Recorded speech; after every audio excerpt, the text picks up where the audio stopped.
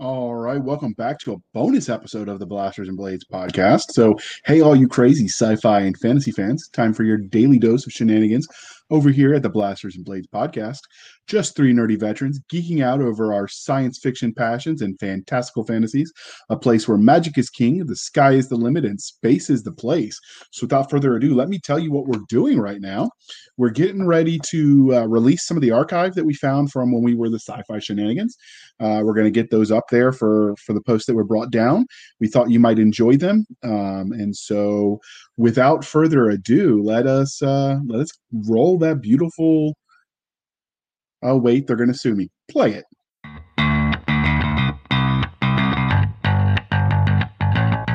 Hey, all you crazy sci-fi fans! Time for your daily dose of insanity over here at the Sci-Fi Shenanigans podcast. Just three nerdy veterans geeking out over our science fiction passions. A place where the sky's the limit, space is the place, and nerds run the world. And without further ado... All right, welcome back to another episode of the Sci-Fi Shenanigans podcast. Today we're doing something a little bit different. I know I say that a lot, but when we started this podcast way back when, we promised you listeners that we would stick to the subject matter near and dear to our hearts, science fiction. We envisioned ourselves interviewing authors, having heated discussions about books that some might charitably call book reviews, and delving into the tech and science that inspired them. However, today we're going to do an interview of an actor who played one of my favorite characters in my favorite franchise. You've probably heard me go on and on about Stargate, but we're doing it again, people. If the fates are kind, we'll do other interviews like this, focusing on screen adaptations of the genre, maybe throw in a few sci-fi movie reviews as well. Anyway, now that you know what we're going to do today, let's introduce the guest. So today we have Rainbow Sun Franks. So do you go by Franks or Rainbow or Sun, sir? I just go by Rainbow. My first name is Rainbow Sun, but only my parents call me that when they're mad at me. Outstanding. I get the full name too when the parents are mad. That's like universal, I bet, across all cultures and genres. But so Rainbow is an actor from Canada and a singer who's known for his role as Lieutenant Aiden Ford in the television show Stargate Atlantis. Yeah. However, he's more than just his role on the iconic Stargate franchise. He's much more. Absolutely. Yeah. So he was an on-air personality for Much Music, a Canadian music video and variety television channel. He played the role of Dev Clark on The Listener, a Canadian drama. Yeah. And he had a part in Alien vs. Predator Requiem. And if that wasn't enough, he formerly produced a hip-hop group known as The Oddities. He still makes music, which he's passionate about, and is involved in the video game website Console Creatures and a host of other creative endeavors. So did I get it all right, sir? I also design clothes. I used to design clothes for a high fashion label called Hendrix Row. From Canada, an amazing label actually, and I was on Sesame Street too. That's sort of sci-fi because there's a bunch of weird alien puppets on there. But I was on Lost Girl and Defiance and a lot of other cool sort of sci-fi shows as well. Oh, I love Defiance. They should have done more with that show. I was right at the end. I was an OMAC at the end. I was supposed to be the next in command, but some crazy lady Nicole decided that she would kill the leader and then take his power. So yeah, I got mad and then she killed me. It's great. Spoiler alert: the show's been off the air for a while. You should be fine. Did you ever play the video game for that one? No, was there a video game? I didn't even know. Yeah, it was for the Xbox One. It might have been PS4 too, but it was a live one. Supposedly, the intent was it was like an open world thing, and then if you created a character and you did enough, you filled whatever secret decoder ring projects that your character might get an on air like cameo. Not as you acting it, but just they would write it into the script. And I don't know if that ever happened. That's amazing. Sort of. Yeah, but that kind of thing was just they fell off the air a little bit earlier than they wanted to, I think. Yeah. It was a great show. It was super fun to do and such a beautiful production. Like the set was amazing. Everything was really great. I loved doing the show. I loved watching it. So the second part, dear listener, is how we actually found them. So I was a crazy fanboy for the Stargate franchise since I saw the original movies in theaters way back in '94. I remember thinking that this would be a universe that a franchise could be born from. And I'm not saying I was psychic You or even not wrong. or even that my present observation was because I was so smart. It was mostly wish fulfillment because I liked it. When the television adaptation, Stargate SG-1 came on around 97. I was too busy with high school sports and girls, the usual.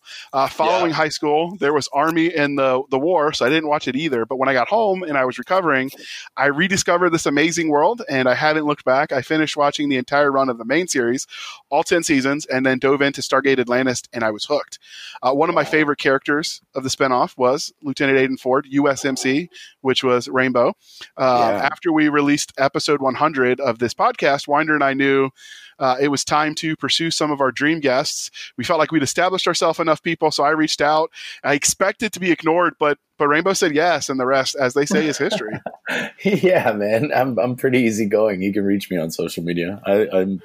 I don't think I'm shit, so we're good. I love that you thought I wouldn't respond. I was like, yeah, hey man, what's up? Let's do it. I was like, this dude's too famous. He's not going to say yes. Nah, I'm not. We'll see. We'll see when I get there. We'll see what happens. I'm just joking. What does he say? What does Jody High Roller say? I want to get famous and rich and act like I don't know nobody. Yeah, that'll be. Yeah. So before we get started, Sarah, we have the religion question we have to ask you: Star Wars, Star Trek, or Firefly? Star Wars, Star Trek, or Firefly? Oh boy! Well, I'm easily, I will say, Star Wars immediately. I'm a diehard Star Wars fan. I have all of my original toys. My family brought me up Star Wars. It's our Christmas trilogy. We watched the original 3. So Star Wars. But I mean, I'm all around because I'm a TNG guy, like through and through. I've been watching TNG.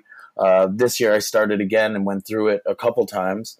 And Firefly, I think, was probably conceptually maybe one of the greatest sci-fi shows ever, and was cut short, obviously. But the potential of that, and just the concept, like, the bare fact of him writing in that they speak a mix of, like, the Chinese swearing and all that stuff, that it was just so logical and beautiful and wonderful, and no one had ever thought that. I just thought that was so smart. Everything about that show is great. I loved it too, and there's a special and Morena, so there's that as well. So yeah, there's a special place in hell for the people that canceled that show. Yeah. I mean, the story's pretty deep on why, but yeah, there is. I'll agree with you. So what is it that you love about this? Oh, go ahead. Sorry. No, go ahead. You're talking about Serenity the movie, right? Serenity the movie is great too. I thought I'm good with Serenity the movie. In fact, at the beginning, my big sister Tamara Taylor's in that movie. She plays like the teacher that opens that whole film. And yeah. I did not know that. She's from Bones as well, and a bunch of other cool stuff that's coming out that I can't talk about. You could tell us, but then you'd have to kill us. We know how it is. Yeah. I don't want to pay the $12 million NDA that Netflix makes you sign. Oh, also, we failed to mention that I'm also in Umbrella Academy, which just came out, last year or a few months ago on Netflix, and was a huge success. Was the #1 show in the world for a little while, until Game of Thrones decided to release a trailer for season 8 and ruin our legacy. Well, luckily the Game of Thrones people got really upset, so they might come back. You might be okay. Oh my God, that would be crazy. So what is it about science fiction as a genre that you love? Oh man, I mean, I grew up. Like I said, I grew up. My dad raised us on Star Wars, and my father and sister were both, who are both. Well, my father's gone now, but my father and sister are both voice actors. My sister's one of the biggest voice actors in the world, who has been in every single incarnation of the Star Wars franchise cartoon edition since the begining. She was Princess Nisa in Ewoks, and she was someone else in Droids, and my father was in Droids, and was Shaman Dulak and a few other creature characters in Ewoks as well. And my sister's continued to do every single one. She's one of the Jedis and whatever the hell it is. She does so many cartoons. I can't even. Her name's Cree Summer. She's much cooler and better than me in every way. And go check out her IMDb. It's basically a list of everything that you grew up in watching. She's a voice of everything. It's insane, actually. It belittles my resume tremendously. I was looking up for the show notes. We do the show prep, and I was impressed. I was like, I watched that. I didn't realize, because when it's a voice actor, you don't always know who's behind the voice. Yeah, and on all sorts of video games, like I'm a World of Warcraft player, and every once in a while I'll go up to an NPC and ask a question or look for a quest, and it's like, oh, there's my sister, and I call her. I'm like, you have to prep me on this stuff because it freaks me out when it's like late at night and I've been playing for too long, and all of a sudden my sister's talking to me, but she's like an orc. It doesn't messes with my head. No, I'll say. So, what was your first? So what do I love? So wait, what do I love about it? I mean, it's everything. I love everything about the genre. It's our chance to have social commentary in a way that's safe. It's always been that, and I feel like that's a really special thing. Whenever there's been political things going on in the world, it's a place to comment, but it's like, it's okay for us to say all this or deal with these issues because it's not politics. It's just in space, or it's just another world. So we get to really deal with problems that we have here on Earth in a different place, but in our hearts, it's the same. I love that. I love just the fantasy of it. I grew up on the Henson stuff, on Labyrinth and Dark Crystal. Anything that's fantasy or sci-fi, I just think is a beautiful, wonderful escape for us.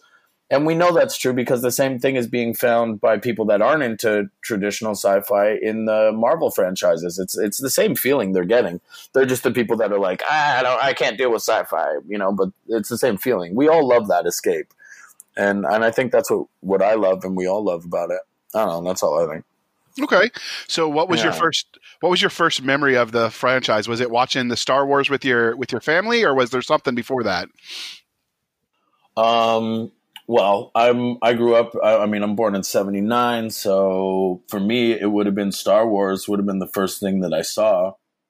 Other than that, it was cartoon stuff. It was like, Thundercats and He-Man and stuff like that. So, but that's more like fantasy stuff. Because there's no science in that. But yeah, I would say it was definitely Star Wars. Yeah, Star Wars was my favorite thing. My dad played Boba Fett in the Christmas special, so he was actually the first voice of Boba Fett before we had even seen Boba Fett. Wow.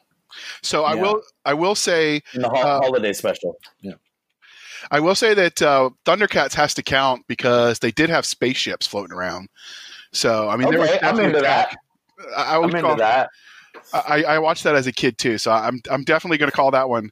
And He-Man, him and I had a falling out back in the day, so he's bad. Are you familiar with the back when they used to have the 1-800 number and you actually had to pay for those, to call? There was a commercial that He-Man said, if you call this 1-800 number and ask your parents, of course, we'll get to talk to He-Man. So I called, and it wasn't him. It was pre-recorded, so not only did I get my butt whipped, I didn't even get to talk to He-Man. I love that you thought that He-Man would just be waiting at the phone for 24 hours a day. Can you imagine if you're the actor? They're like, great job. Okay, so for the next 6 months, you're just going to have to sit by this phone. We'll feed you intravenously. It'll be a great time. Hasbro. So, oh man, how did your love of the genre of science fiction transition into you acting in it? I mean, just by chance. I mean, the fact that I'm a Canadian actor and we're all just scavengers up here trying to live as best we can. I was in high school and then I finished. I did much music. I went to acting school in LA and I came back and I did much music. That came just out of nowhere, and I learned how to be a host live on air, and I did that for a few years, and then I went on tour. I got signed to EMI with my band, and we went on tour. And then I said, you know what? I really want to just get back into acting. I had missed it. It had been a few years away and a few years since I had gone and trained. And I said, it's time for me to get back into acting. And the first audition I got when I called my agent and said I wanted to get back into it was Stargate. And I had already obviously been present to its existence from the movie, and I hadn't really dipped into SG-1. I just knew that MacGyver was on it, and so that I was stoked on that. And I had watched it on TV, but I wasn't following it in any way. And but I knew the franchise, and I was stoked to be in anything with Star as the first name of it, obviously, as a sci-fi fan. And that was it. I don't know if you know the story of my audition, but I don't. Super. Okay. So I go in, I'm 23 years old. I go into the audition. There's a bunch of people that look like me and a bunch of people that don't look like me. We go in and then I come out. I hope I did a good job. I get a call back. So I'm like, good. I go back. There's a bunch more people that look like me, but much fewer than before. And do another one. I did about 3 or 4 of those, and then they said it's between you and a couple other guys, and they brought me back. I had no money. My agent called me and said they need you to go back today. So I walked. Pardon me. I walked for about an hour and a half to get to the audition, and because I had no money for the bus, to be honest, and I did the audition. Then they brought me back. They said, go wait outside. Then they started live streaming to Vancouver and Los Angeles and had me do the audition live streaming. And this is back in 2003 or 2004. And so this was like the beginning of sort of, of being able to video chat in that sort of way. And especially sort of conference video chatting. That wasn't really a thing. It had just become a thing. And, so we did that, and it was super fun. And then they said, go wait outside. We got something new coming for you. They handed me a bunch of pages that Brad Wright had officially written just for this audition. And it was a long story. And I'm lucky that I have a damn good memory, and I'm pretty quick. And so they gave me about 20 minutes to learn it, and came back, and I did it. I left. They said, good job. Okay, we'll get back to you. I left. And by the time I got back, walking another hour and a half back to the studio, I got a call from my agent. They said, you have the job. And then I had 48 hours to basically collect my things and move to Vancouver. So I literally grabbed like an old school military duffel, like the long duffels. Yeah. That I had, which is the exact same bag that I have in the episode Home when you see me leaving to get in a taxi to go to Atlantis. And I grabbed that bag. I stuffed it with a bunch of basketball jerseys and shorts and pants and a few pairs of underwear, and I was on my way. And that's all I brought to Vancouver. And 48 hours after that, I was shooting the pilot. Robert Patrick came and picked me up in a car, told me to put on some rap music, and we were going for our first day of shooting. It was extremely intense. Within 36 hours or something, I went from being at home with no job to being on set with Robert Patrick, which was insanity. Wow. In a whole other place I had never been before. Yeah. Wow, that's one way to jump right in. So that was my journey. So that was my journey. So if in the pilot episode I look like I'm a little bit bewildered and a little bit flabbergasted, it's because I am. Well, you were a lieutenant. They're expected to look that way, so you pulled it off perfectly. Yeah. Well, I was the first lieutenant and moving up. But yeah. So I'm going to say it right here. Lieutenant Ford was one of my favorite characters. I believe your role was criminally underutilized. Me too. So one of the things that made Stargate its own brand, when it's a little bit campy, it was fun, right? It didn't take itself too seriously. Yes. And your character was one of them that could balance that and have some of the serious realism that people also liked about like Battlestar Galactica. Yes, it was a perfect blend. So I felt like that was like you said, it was criminally underutilized. So what was your biggest regret with how your character was used in the show? I don't have any regrets personally about my stuff. I just really thought that there would be more out of it. It wasn't up to me. I did my best with the scripts. I think I was trying to do something that at the time no one really got, and people started to get it later, which was I wanted to curate the sense of every man who was brought to an entirely new place that was unbelievable, new technology. It's a mythical city that we didn't know existed but thought might, and then we found it. It's funny because the way that I displayed that bewilderment and sense of adventure and surprise and amazement was very different from all the other characters. And that's what I think got lost because we were so used to it being matter of fact from other things. So I sometimes looked like I was crazy, even though I was the most sane one because Shepard got in there. He had never seen any of this shit. And he was just like, oh yeah, cool. This exists. Okay, cool. Let's get to business. It's like, that's not what you do. You'd be like, holy fuck, look at this. Like, we're in Atlantis? We're in Atlantis? Like, that's insane. So that's what I tried to commit to, was like being the young man that it wasn't, even though he had been there before, it was still an adventure, and it was still really amazing to be there. And I think years later, that's what I've gotten from the fans of the show, is that they were like, you know what? You represented us in Atlantis. You represented all of us that would get there and be like, yeah, we have a job to do and we know how to do that. But in the interim between that job, we can really, really enjoy ourselves and really have that sense of bewilderment and excitement and adventure. So, yeah. Well, I came at it. So no regrets. Plus, when I turned into a baddie, then they gave me some stuff to actually work with. I loved it. I was like, yeah, I ate it up. Yeah, I was hoping that would become more of a thing. But so I will say that my perception was colored that I was in physical rehab, recovering from my injuries from overseas when I watched it. So your character was like, he gets it. That was the thing. I really liked that. So. Yeah. So we've talked about your biggest regret. You said you don't have any. So what do you feel like was your biggest achievement while portraying this iconic lieutenant who shockingly never got lost? Yeah. I think my biggest achievement was being relatable. I think is a real achievement, and holding on to that, something a relatable performance and a relatable character that people don't have to always look up to as a hero, but can also just say like, wow, I get where he's coming from, or I feel the same way. I think also my achievements for me as a young actor then, like I've come so much farther than I was then now, but looking back, it was like, I was really proud of, when I did lose my position on the show, I was devastated. I went into a very deep, dark depression that's haunted me till today. That was the beginning of the shadows coming into me, to be honest. And I was very sad. I didn't know what it was. When I got there, they told me that they get prepared for 6 years and get prepared for all this stuff. And then after a year, they're like, yeah, we don't really want you anymore, you know?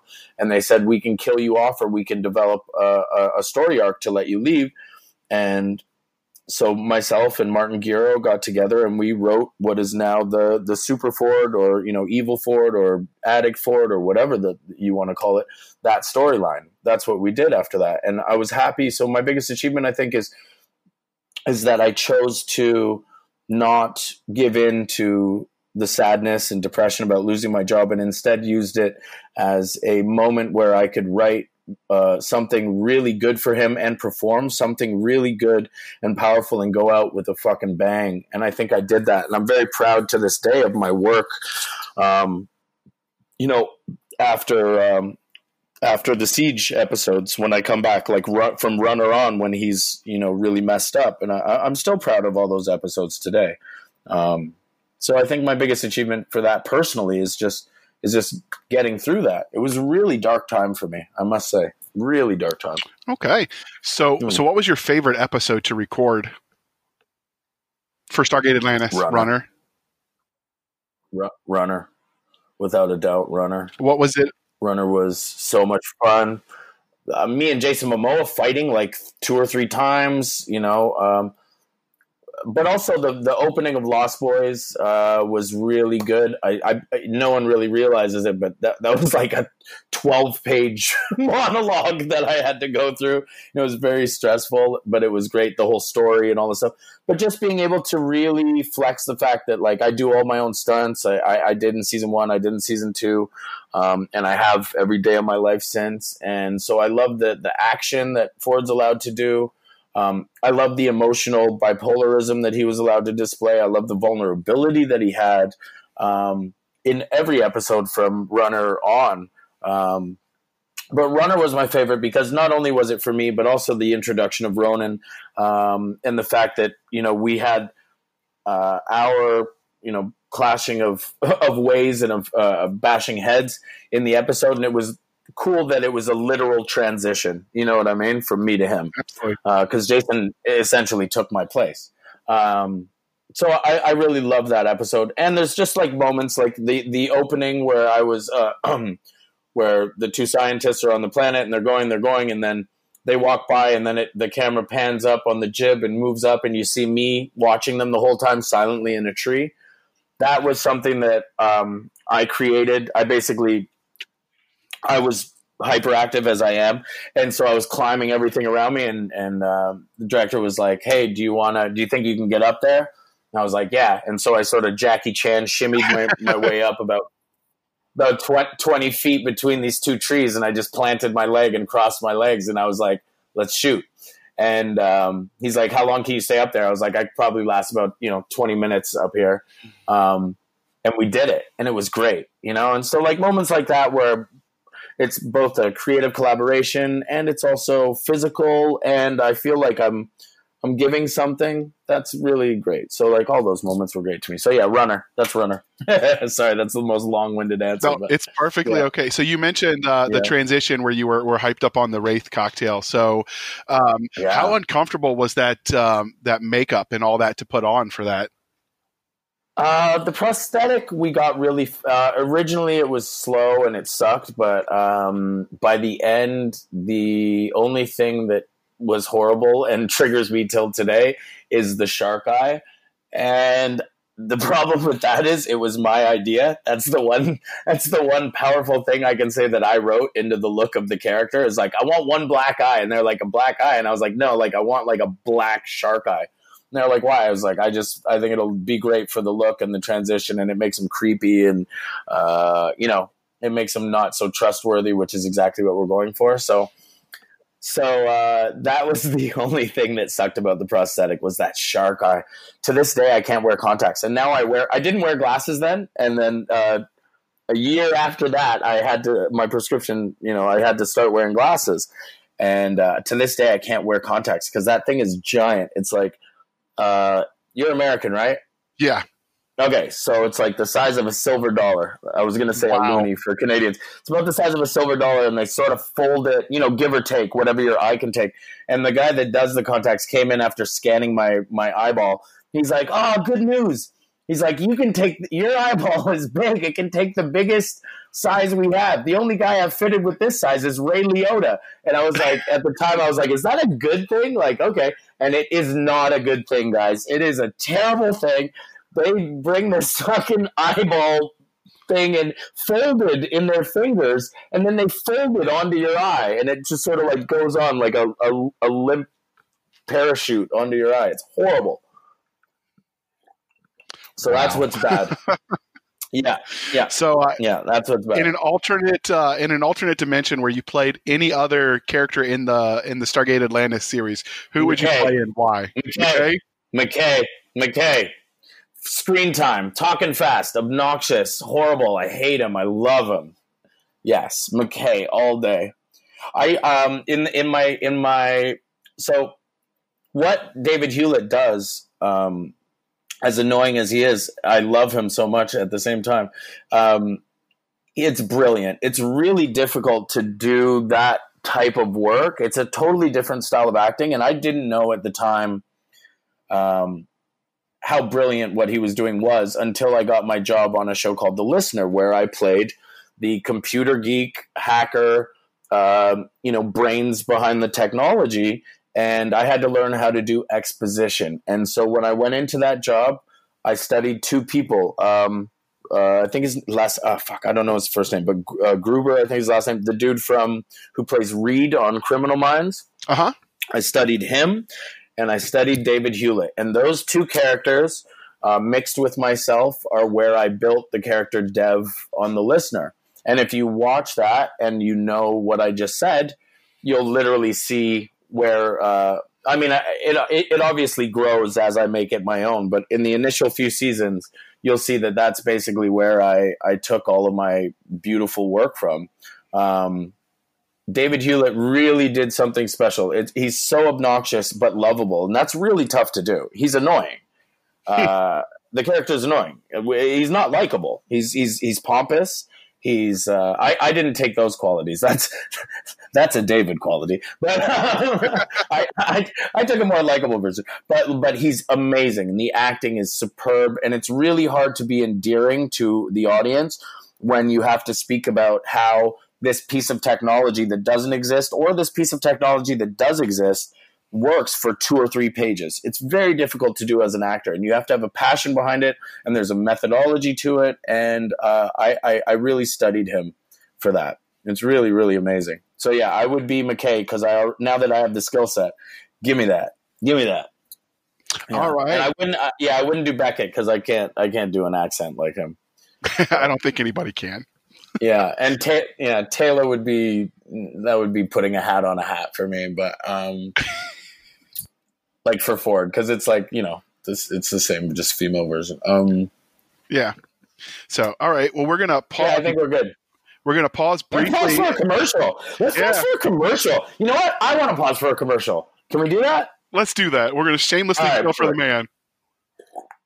I love it. Let's do it in like 7 seconds. Okay. Okay, now let's do it right now. Now. Well, hello, all you beautiful chicks and dudes of all sorts. This is Suave Rob Suarez, the XXX Daredevil star of Suave Rob's amazing Saving Association, here with another saving tip, totally free from me to you, to help you save your so you can live to sit another day.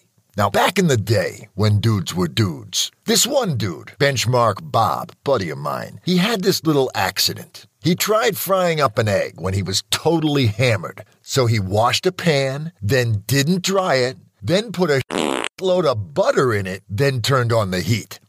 Well, when you do that, chicks and dudes, the water makes the oil go splatzo all over your own personal face. And good old Benchmark got his bench marked, if you know what I mean. Like, when he took his apron away from his face, it looked less like a face and more like someone had stepped on a pepperoni pizza. I don't like to think about it. But that goes to show you, always dry your pans before you put oil in them, man. Especially if you're frying an egg.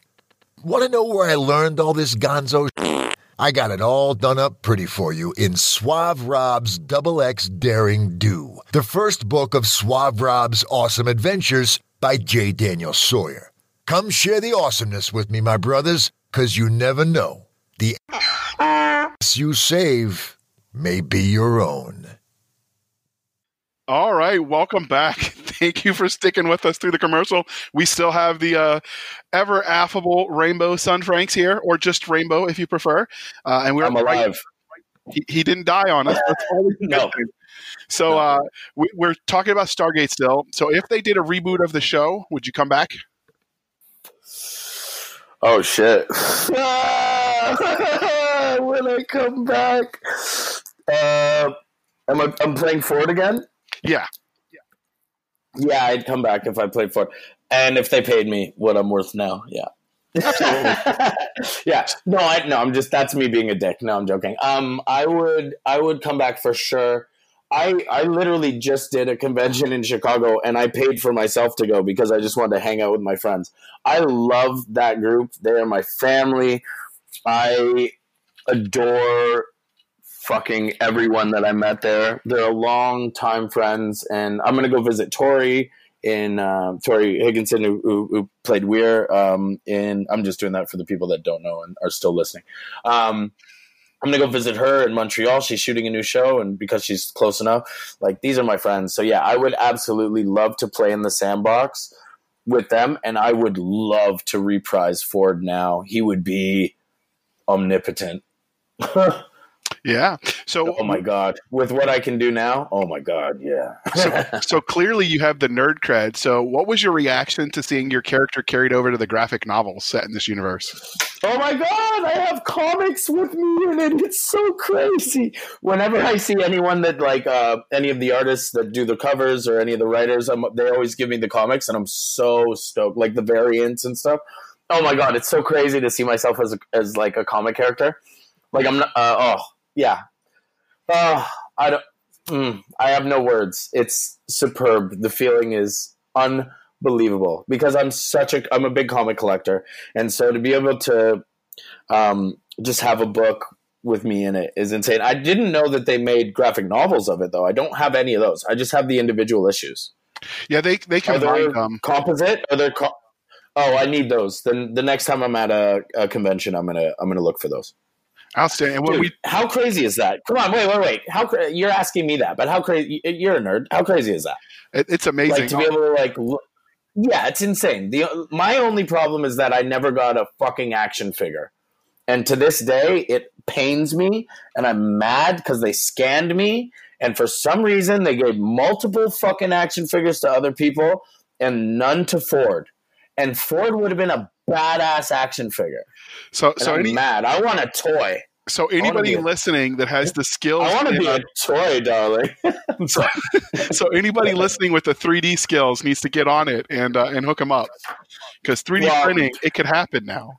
Someone made me a figure because there's all the people that do customs, so there is one. But I'm talking about with fucking packaging and and Sony MGM on the thing. Like I want the real deal that I can hang up. Absolutely. But that's not taking away from anyone that's made me a Funko Pop. That hasn't been done yet. That's just a cue for anyone who makes those to make a Ford Funko Pop. And but someone did make like a custom. They took one of the other bodies. I think they took the shepherd body and repainted his melaninless skin to look like me. And then because he has the same leg holster that Ford had, I think so. Yeah, I had it first, by the way. So what props did they let you keep at the end of the show? Please let me. I got nothing. I'm so mad. I don't even have my chair back. Some dude in fucking like Arkansas has my fucking chair. Like I got nothing. I'm so mad. I got nothing. And Ford, like Evil Ford, Lost Boy, Ford's leather chainmail vest thing is on eBay, but it keeps getting taken down. I keep bidding on it and they won't let me buy it. But I think it's because my it doesn't say my name as my eBay account. I don't know. I need to message him and be like, hey dude, just give me my stuff. I'm so mad. Like it's the one chair back I want is my Stargate Atlantis chair. And the guy who has it, I keep getting people to get at him. And he's like, nah, I still want it now. I'm like, it's kind of not yours. Like, I'll pay you what you paid, but it's kind of mine. Like, I should have had dibs. And I'm mad at production for not giving me that shit. You know who got away with everything? It was Jason Momoa. He got everything. He stole everything. I'm so in awe of what he did. He has, like, multiple blasters and, like, he's amazing. I love Jay. So if you do it again, just to take first and ask questions later. Oh shit! I'm gonna take before we wrap. Oh, absolutely. They're gonna be like, "Where'd your jacket go?" I'm like, I don't know. I need another one. It fell in the river. I don't know what happened. Yeah, I don't know. So, were the guns that you guys carried, were they prop guns or were they real? I was always in real, like my P90 is real, my Beretta 92F is real. The only time I had a prop was if I was doing stunts because they don't want me to fall on that metal or smash my face. Yeah, makes sense. Other than that, I carried real. We did have it was real, but I had plastic mags in. Okay, most of the mags were plastic. Okay, it was just safety and stuff, but I'm trained on multiple weapons, so I was good. I was an exception. When I went in and they said I was going to be sort of like the weapon specialist, sort of like, the dude for it in season 1, I went through extensive training and I had already been an enthusiast of guns. I hate guns, but I love guns. Do you know what I mean? Absolutely. I don't know if that makes sense. Like I love mechanics. I grew up building cars and stuff. I love all things mechanical and things that human and womankind has made. I'm an enthusiast of all of these things. So I love guns. I hate what they do, but I love them. I think there's nothing more fun than shooting. It's really fun. It's the same as archery. It's super fun. Anything that is hand-eye coordination is fun for us. That's why we love video games. But I don't like them. But it was great to shoot all the different guns. And at that time, remember the corner gun? Well, you were there. Shit, did you ever use the corner gun? No, I was just. It was just a. Oh shit, you were. Oh god, I'm glad you're still here. I love you for that. Yeah. we worked with some Canadians when I was in. They were an interesting lot. We were a little jealous because they got to have the beards. Yeah. We don't. Yeah. That is good. That's what I hated about playing a U.S. Marine was having to clean shave every day. It was terrible. Yeah, and then the high and tight because it was a Marine. If it was Army or Navy, you could have gotten away with a little more. They wouldn't let me. They would not let me. I hated every minute of it. Oh God. But yeah, we had the corner gun, so I got to shoot. I didn't do it in the show, but because I was doing all the different training, they gave me the apparatus because you basically just stick the 9mm in that, and it operates it. But it was really cool because at the time that was cutting edge technology that we were hearing about on the news. And because we had the armorer and because it was Stargate, we were allowed to have one, and it was amazing. It was amazing. Shooting all those crazy guns. Oh, man, it's crazy. I wasn't high speed enough to get to do all the cool stuff, but probably still more than most people, so I'll take it. So you probably get asked a lot of questions about the specific actors you work with. However, I tend not to notice pop culture unless the actor was so bad at their job. It sort of broke my willing suspension to belief. I will say that's amazing. Oh well, because I watch it to escape. Yours was the exception. It was because I was just coming back from Iraq, and you did such an amazing job portraying that character. I actually thought maybe you were one of the veterans because they were getting a lot of veterans into various creative arts. So I actually looked you up to see if you had served. I love that. Oh my God, I love that. Thank you. You know what I did? I'm friends with a lot of people that have served, and I'm empathetic to it, and I just studied what it is. I think that's what it is. Well, it's just like it's funny because no civilians fucking got it at the beginning, but from the beginning, anyone who was in the armed services fucking got it right away. Like at conventions early on, they were always the ones that came right to me because everyone else seemed bullshit to them, and I really take pride in that. That's really lovely. So instead of asking you about the actors that you worked with, what characters in the franchise were most fun for you to work off of? Because obviously you're not Aiden Forge, you're Rainbow Franks, and so you were playing someone else. So as Aiden Ford, what was the most fun character for you to interact with? Well, we can go through them. Name a character, and I'll tell you what. So what about Ronan Dex? Ronan Dex. So Ronan's fun for me because Jason's a fucking monster. And so me getting to – I come from lots of fight training, and I'm when you're named Rainbow, you learn how to fight at an early age. That's just a fact. If your name's Rainbow, you're fighting. So I'm a very peaceful dude, but I'm also very scrappy, and I'm very physical. And so being up against Jason was really fun. And there was a lot of times that we got really deep in our fight scenes. We elbowed each other in the face. We were bleeding in the runner fight because it was raining and we couldn't really gauge our distance, Right. So like there was time I caught him with something. He caught me with a punch at times. And the fact that we both were sort of like looked at each other and we're like, everyone's like, oh my God, are you okay? And we're like, let's fucking roll. Like it was like, let's go. We're good.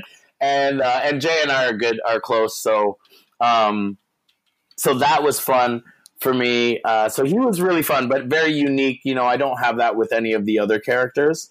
That was two dudes that have too much testosterone just kind of going at it. He just happens to be a monster, which made me, step my alpha game up a little bit.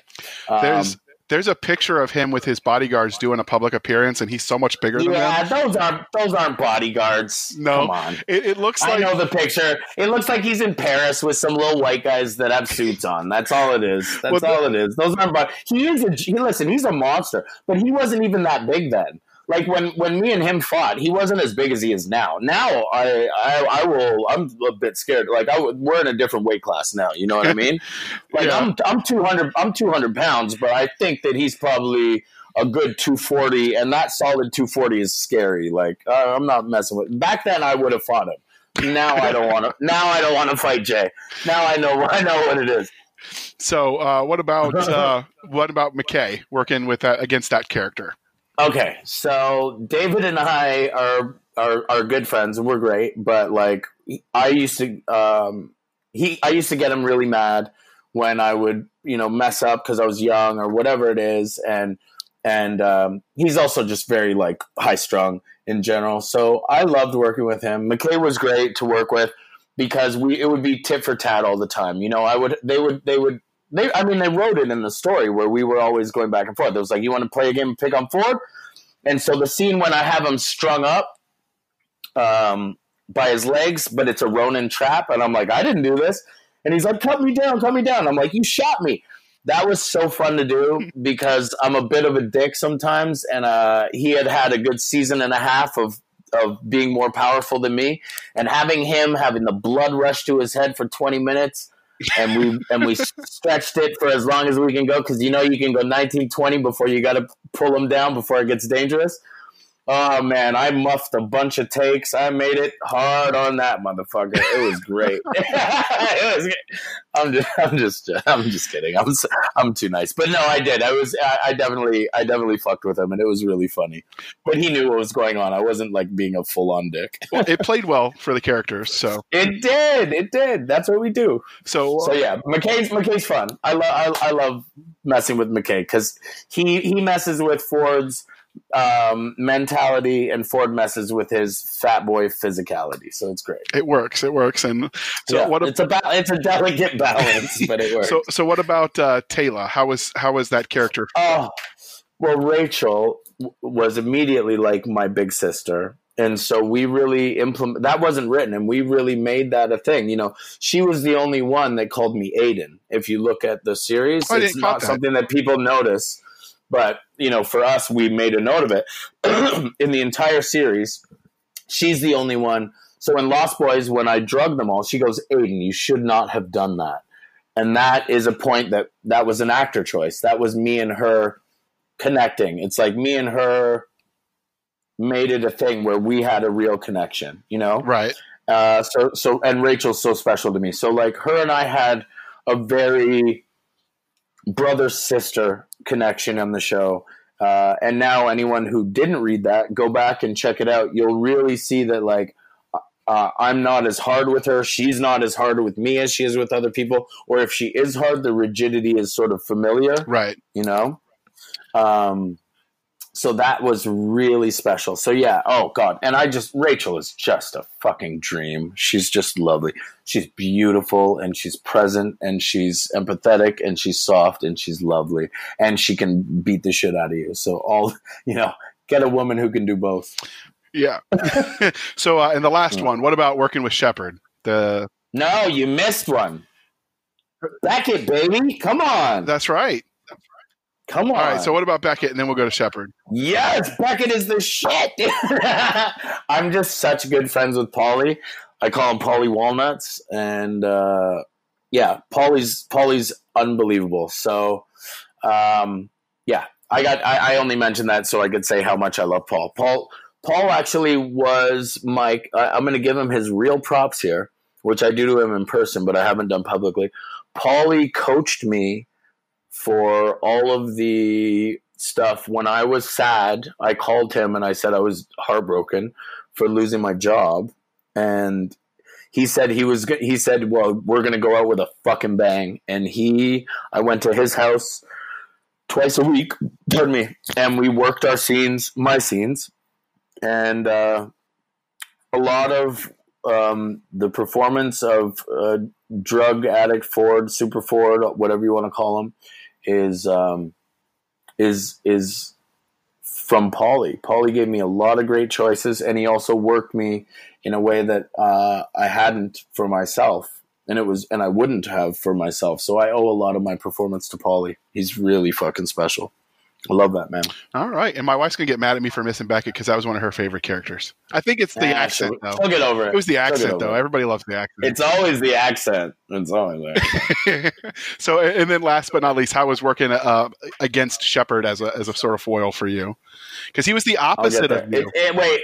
It's always the accent until you're like North American and you go over there. And then it's the accent for you. So don't worry about it.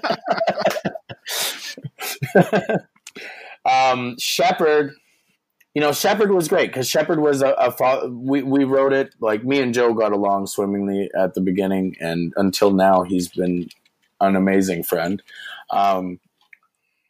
But, you know, that was like, it was funny because I sort of initiated him into the Atlantis project, but then he, after taking the lead,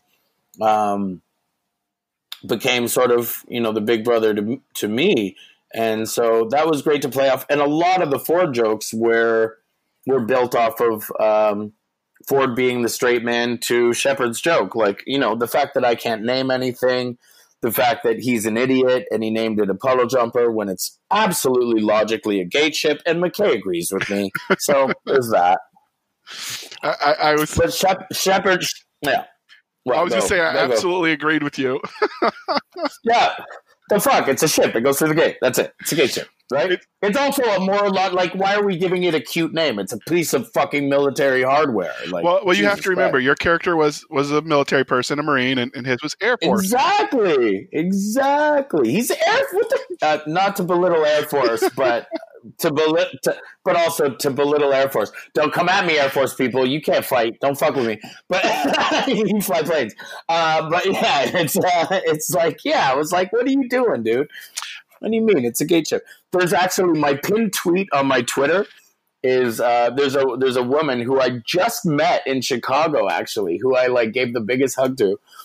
Who it was her. I didn't know previously that it was hers, but her license plate, she got a custom frame that says it's a ship, and then on the top, and then at the bottom it says it goes through the gate, and her license plate is G8SHIP, gate ship. And I was like, yes, I like that. Girl, you get it. So, all right, before we transition to your other sci-fi franchise, we have one more Stargate question for you. So if they discovered one, would you step through the Stargate? Fuck yes. I'm scared to die. I'm good. I'm good.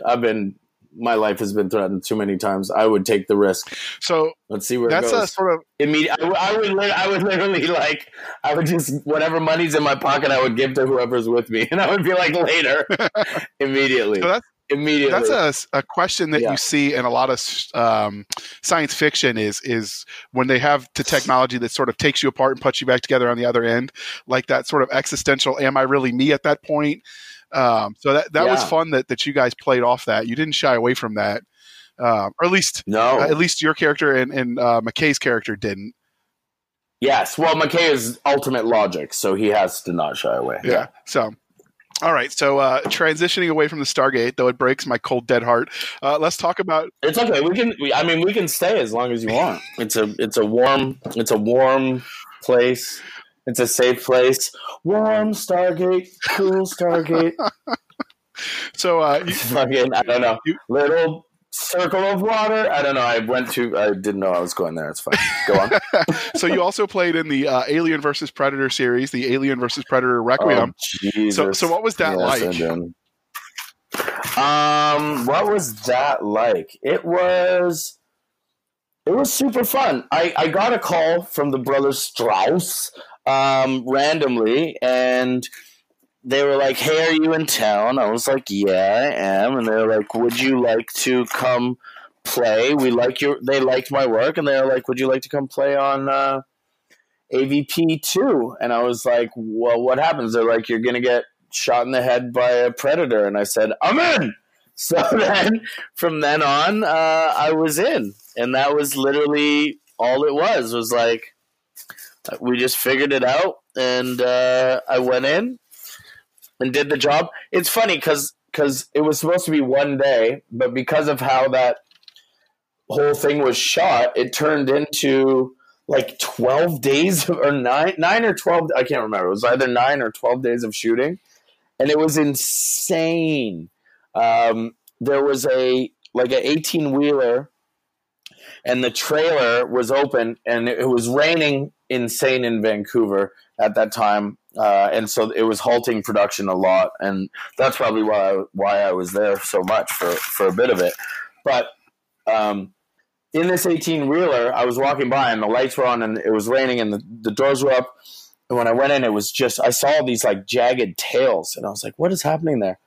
And it was filled with aliens. And it was the coolest thing that my nerd brain could have ever seen. It was such a beautiful sight. It was so weird and wonderful. And that experience was great. And the Predator, I don't know, the dude that played the Predator, he's like this English dude. He's 8 feet tall. He's kind of a dick to me, but that's fine. I don't need to talk about that. I'll mention it because he was a dick, but that's about it. So, but it was a fun experience, mostly just because I'm a fan of that franchise, of both franchises. But I'm a really big Predator fan. I'm a big Alien fan too, but I'm a big Predator fan. So when they said I was gonna like pull a weapon on a Predator, which is basically a death sentence, I was like, I'm in. Let's do this. But it was just a quick roll. I didn't even know what I was doing. Yeah, it was just fun. It was just super fun. They handed me the script when I got there. They're like, it's really easy. It's just you're just gonna be an idiot. And then I did improv a bunch of the stuff that was that made it to the cut, like all the stuff where they're like, "Are you guys stoned?" That was me and my friend Juan Redinger, who's was in Narco. okay. You'll see him playing. He's in Narco, my partner there. He's a great actor. Oh, unbelievable actor, great director. But this was us sort of being young. He hadn't started directing yet, and it was super fun. Yeah. I mean, just to be a part of that franchise, it sort of immortalizes you in the culture, and that's something that I love. So you mentioned that you did your own stunts for the Stargate. Do you normally do your own stunts? If they'll let me, I'll do my own stunts. I'm shooting a show in New York right now, and I just finished doing my own stunts. They always bring in someone, but I'm like, I have a history of, like, I'm an old breakdancer. I'm very physical. I've studied martial arts my whole life. I'm like, just let me do it. I understand the insurance, but I'm like, it's going to look better if you don't have to edit and you have my face. So Bam Bam, who is the stunt coordinator on Arrow, who's like now a legend in Vancouver, and Legends of Tomorrow and all the other shows, him and I got together really well on Stargate. And that's where he was like, I get what you are. He was like, I'll let you do all your own stuff. And that was sort of the beginning of it, was on Stargate. And he was great. Like, I did one of the, if not, I think it was the first flying armbar to ever be filmed and actually on TV or film, because that type of fighting wasn't really done yet. So in the episode, I'm going to find it. Hold on. Brotherhood. There's a giant dude. We're in the basement and we're sort of like, held captive, and I take him out with a flying armbar. And that was one of the first times, if not the first time, that it had ever been on film. And a bunch of martial arts websites and stuff at that time, which was like 2004 or 2005, all like put it up. They were like, holy shit, we can't believe we just saw this. This is a move that has never been done. So it was really cool. And it was cool to do it myself, Absolutely. It was rad. Yeah, I always do my own stuff. If they'll let me, I'll fucking do it. As long as something's not exploding in my face. If it's just physical, if it's beating someone up or getting beat up, let's do it. I'm down. Because it's much better. And it makes my performance look better. It's like, if you can do it, Absolutely. Why the fuck not? I'm going to get old at some point, and I won't be able to. So let's do it now. We've talked about at the micro level on two of the franchises you participated in, but let's go macro. So you've done several shows with aliens. Do you believe they are real? Are aliens out there? Yes, I do. Absolutely. Yes, without a doubt. Without a doubt. Yeah, I'm a big okay, yeah. Okay, well, oh my god, I can't believe you just said this. Okay. Oh god. Okay, hold on. Sorry, I'm coughing. Water went down the wrong tube, so just give me a second. So I literally today just watched the new Bob Lazar documentary on Netflix, which sort of gives empirical fucking proof that he was telling the truth. But I don't need the CIA to raid my house right now, so we'll just skip that real quick. I'm very big into quote-unquote conspiracy theory, that most of it is very true, and there's so much masking that has been going on. And when we get redacted documents after the 50 years or after the 30 years, it's like undeniable that all of this stuff is like, oh, well, wow, that was true. But they sort of seep it in at such a level that where it's acceptable and it sort of goes undetected except by the community. So, yes, I believe it. I believe it all. I don't think we're alone. How could we be? That's absurd to think. It's really stupid if you have any sort of logic brain and think that we are the most advanced people, like humans, our stupid asses, we're dumb as shit. We still fucking kill whales in fucking Iceland or wherever. We're dumb. So it's not Iceland, and don't come at me for that. But like, you know, we're dumb. So we're definitely not the top species in the universe. You know. So speaking of aliens, and so acting, yes, I believe in them. I think all types of crazy stuff. Yeah. It's okay. You said, "Do I believe in them in real life?" No. I was transitioned for you because you answered, and I agree. I think the odds are that they exist. So when you work in it's just mathematically and logistically stupid. Yeah. So when you work or portray aliens, is there a method to how you do that? Since it's a balance. I write aliens obviously as a sci-fi author, and so you've got to balance what people understand as a base level, so they can relate to it, but still making it different enough that it's like, oh, clearly these are aliens. Now, in acting, obviously you have some of the props to go with you, but is there like a method for you to do that? I think no matter what, all we know is humanity. So what we do is we try to, as an actor, try to make humanity slightly misunderstood, right? Because that's otherworldly. When you write, let me ask you the question. When you write, what do you do as a tool to make it effective? Because would it be the same tool? Do you try to just slightly askew humanity? Because all we know is humanity. We don't, and all you do is good and bad. So it's like they're a good alien, they're a bad alien. You know what I mean? So what do you do? I try to work with as biology as we understand it.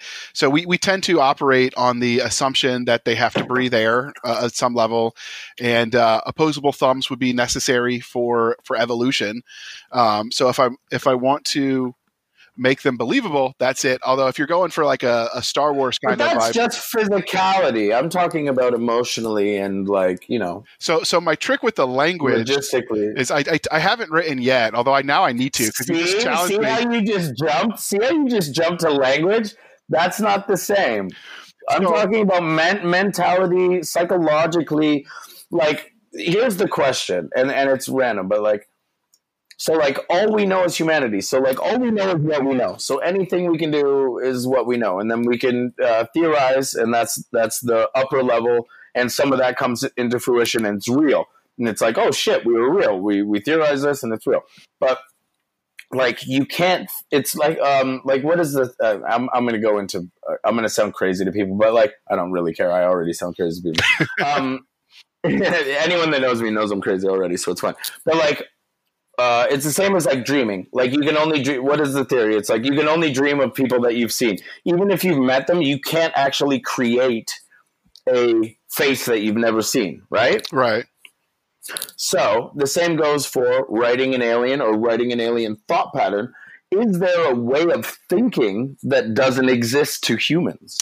So I would or is there a level of consciousness that doesn't exist, or through theorizing and ideology and anything else, are we infinite in our assumptions? Well, I start with the biology because the evolutionary impetus. So humans are essentially pack creatures, right? There are animals that aren't. Yeah, you're right. We're not solitary. You're right. I may be, but we are not.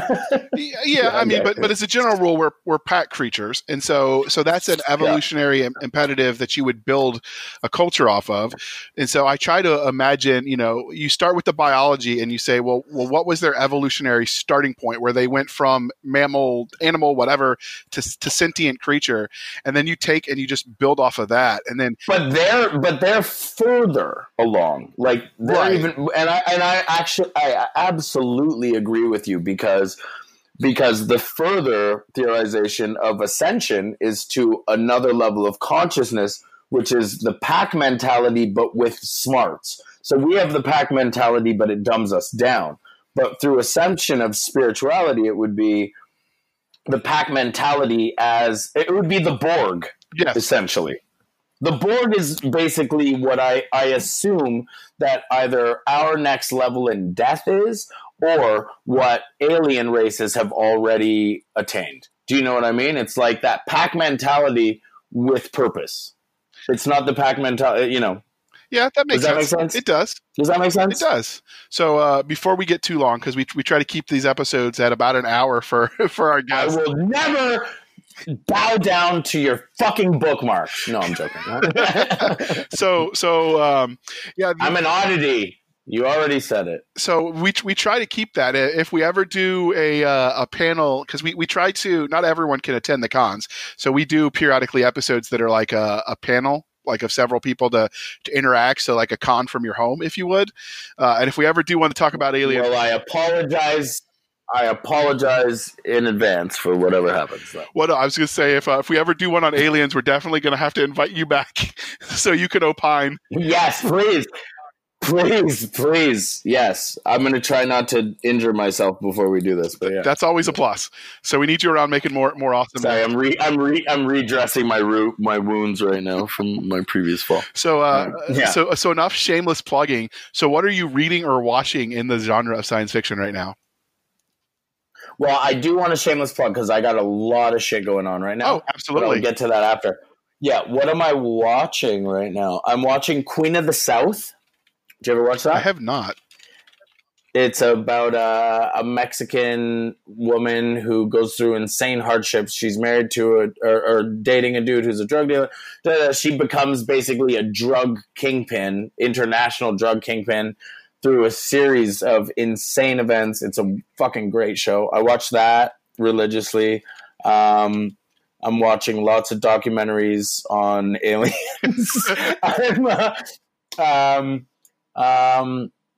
Shit. I watch reruns of It's Always Sunny in Philadelphia. What am I watching? RuPaul's Drag Race. I watch insane stuff. I have no idea. I watch a lot of crazy stuff. None of it matters. So I'm rewatching Neon Genesis Evangelion for the 4,000th time. If you like documentaries, you should check out, and they really should sponsor us as often as I mention them, but you should check out Curiosity Stream. It's like Netflix, but it's all documentaries. My wife calls it Nerdflix.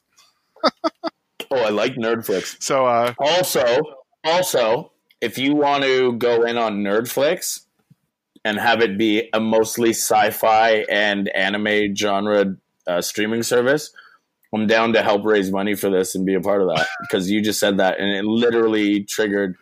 Can you imagine? That would be awesome. I would definitely subscribe. Huge. It might fuck that. Own it. So, hey, everyone that's listening, stop listening for a second. Hey, sidebar, we can make a lot of money off this. Let's do it. Okay. We'll have to research the logistics of that. So yeah, we'll talk when we're off air. Okay, I'm down with this. I have the people. And we're at 105, so let me start plugging. Okay, I'm currently on a show called, Umbrella Academy on Netflix. We're in season 2. Check it out. But season 1's on Netflix.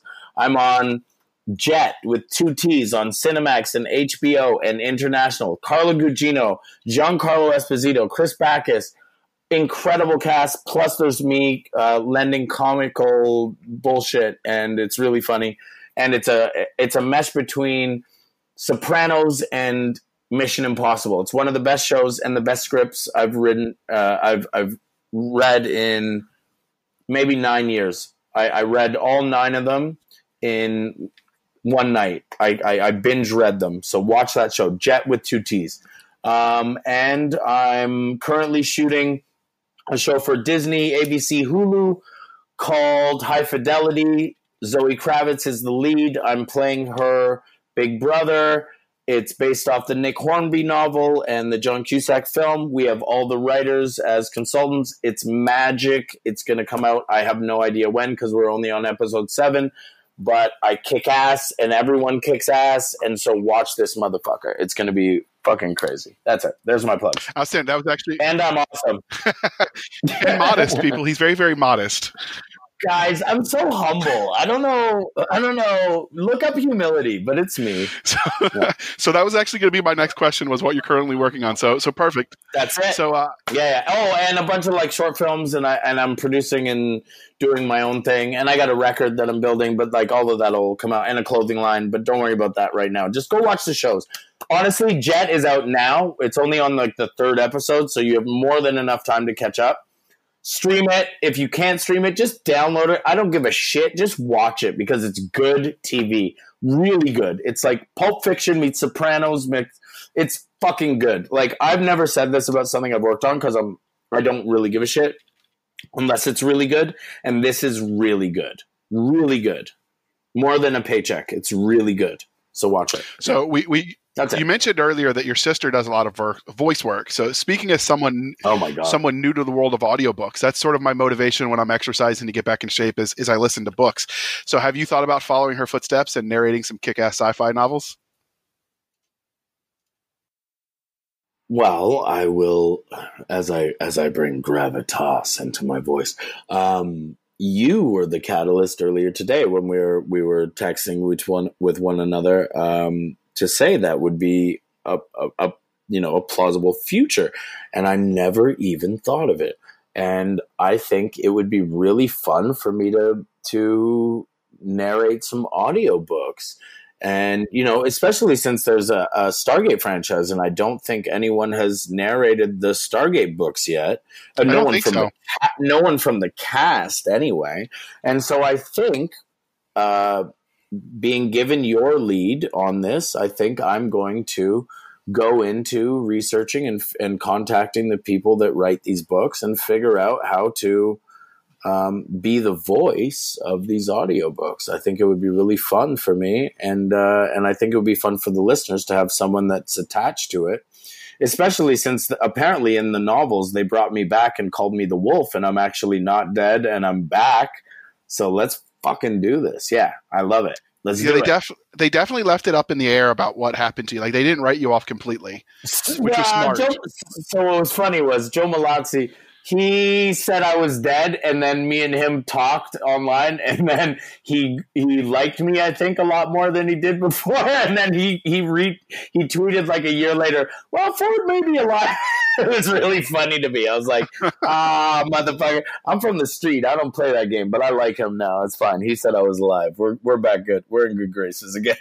Outstanding. Yeah, there's speaking of someone looking, I know there's a handful of narrators being chased by hundreds of authors and thousands of books. So there's definitely room in the market, I think. Absolutely. And I'm also going to convey this to my sister, who would be more magic than I at this. And so I think that's you've opened up a can of worms. You've opened up a can of worms, and they can't be contained anymore. And that's just we're going to go from there. Yeah. So as we bring this to a close, if you could act in any sci-fi franchise, which one and which character would you take that you haven't already acted in? Oh, Jesus. There's going to be some dead air for a second. Hold on. Oh fuck. What? Because this means something to me, which is why it takes time. I don't know. I'm yearning to be a superhero, to be honest. So I don't know if that's sci-fi or whether it's a different, because it's comic genre. But like right now in my life, I would like to be in. Like, I really wanted to be Cloak in Cloak and Dagger, and then they made Cloak and Dagger, and I was like, they went super young. Yeah. Even though that nigga looked like he was about 30 or 40, but that's fine. Yeah, I would be. I don't know. I think something superhero is what I really yearn for right now, to be honest. But if not, I mean, what are your favorite? I mean, also listen, Picard is coming out. Yes, I would love to be something on Star Trek. I can't imagine how much fun that would be, just because of the social commentary of Star Trek. Star Trek's always been a mirror for socio-political issues, and that would be super fun for me. But not Discovery, which is more like the Battlestar to, it's more of like a driven action. It's a hardcore thing. Yeah. Like, I think Picard will be more in the vein of TNG, which is more of a socio-political commentary, and I really would love to be a part of that. So just for the record, on the show, when we decide, because we promised the listeners we'd keep it sci-fi. So, when you play Scrabble, you have to agree on the dictionary. So for us, we use Amazon as the dictionary, and they say superhero is sci-fi. So you're in the money. Perfect. Then give me some. I'm a Marvel guy, so give me something. Give me some. There's not much left, but give me some. Well, there's a lot of superhero fiction coming out now, like novels and stuff. So my son really loves superheroes, so he started reading the C.C. Akeke. Charles Akeke is he has some awesome stuff out there.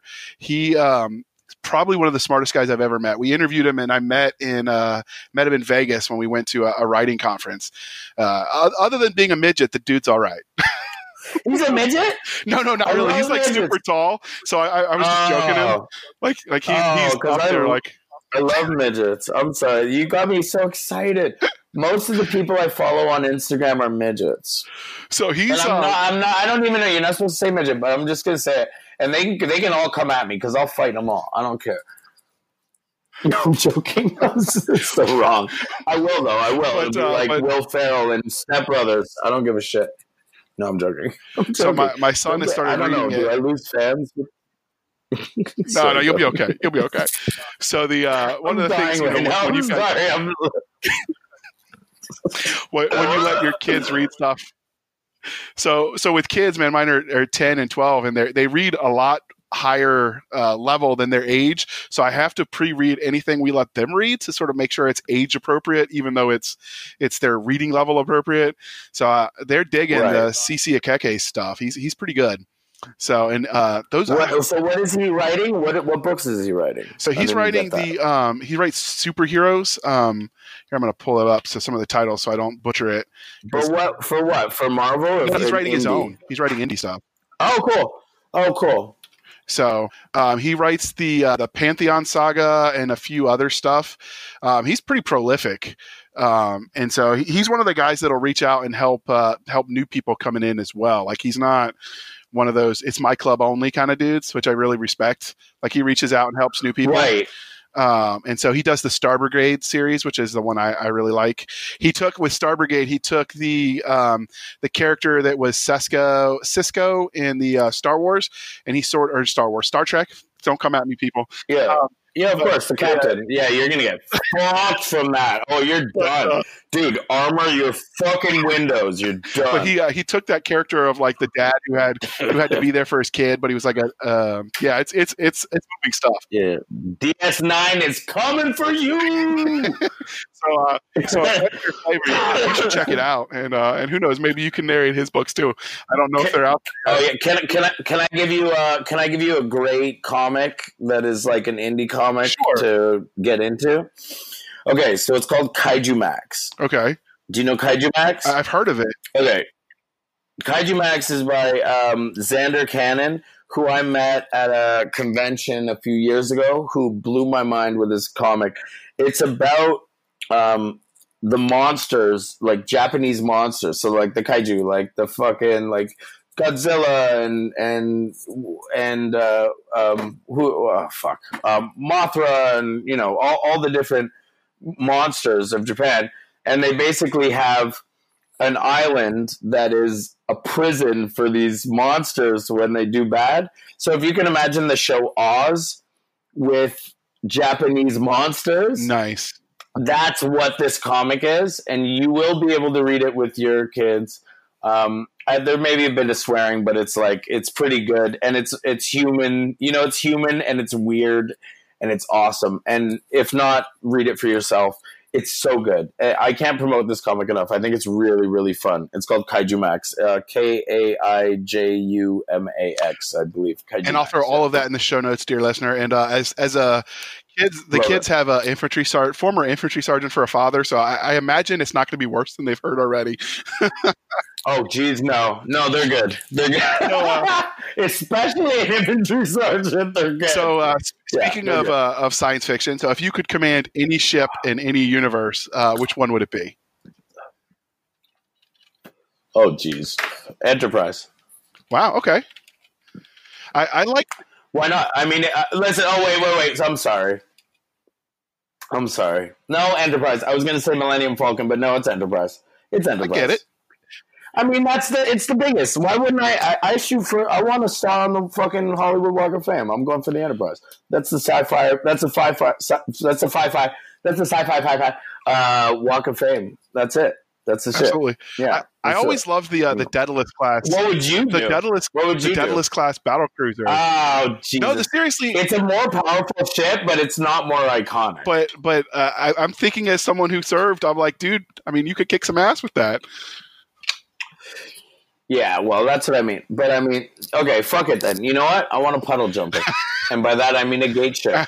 I want a gate ship. I'm going to be captain. I already stole one, so that's my ship. Oh, yeah. Fuck it. I don't give a fuck. I'll putz around and shoot you like I'm shooting a 22 at you from long range. All right. And so finally, the last question.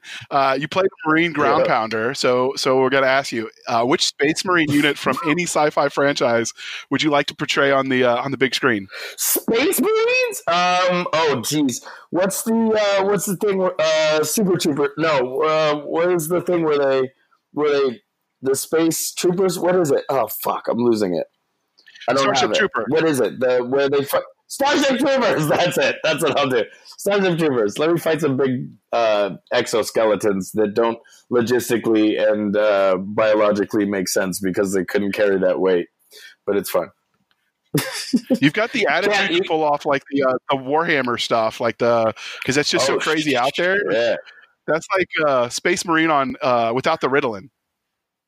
Yeah, but I need the Ritalin because, as you've heard from this entire interview, I'm severely ADHD. So, all good. Yeah. So before we wrap this up, go ahead. No. I was again just furthering my cause on how much I need Ritalin, so it doesn't matter. We're good.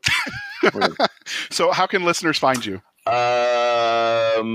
Don't find me. I suck. No, I'm joking. On Instagram is the best. At Rainbow Sun. It's simple.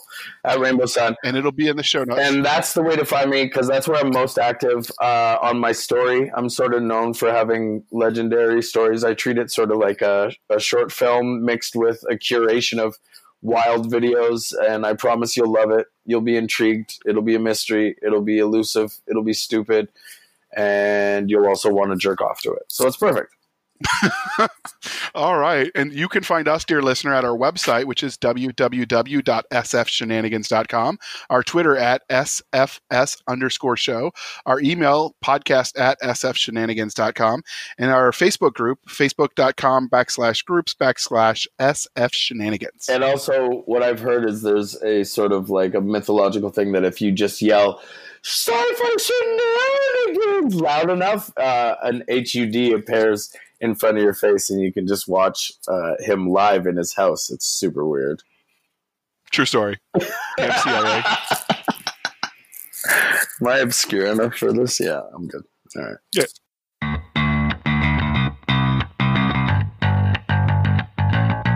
Thank you for spending some of your precious time with us. For Chris Winder and Seska Smalls, I'm J.R. Hanley, and this was the Sci-Fi Shenanigans Podcast.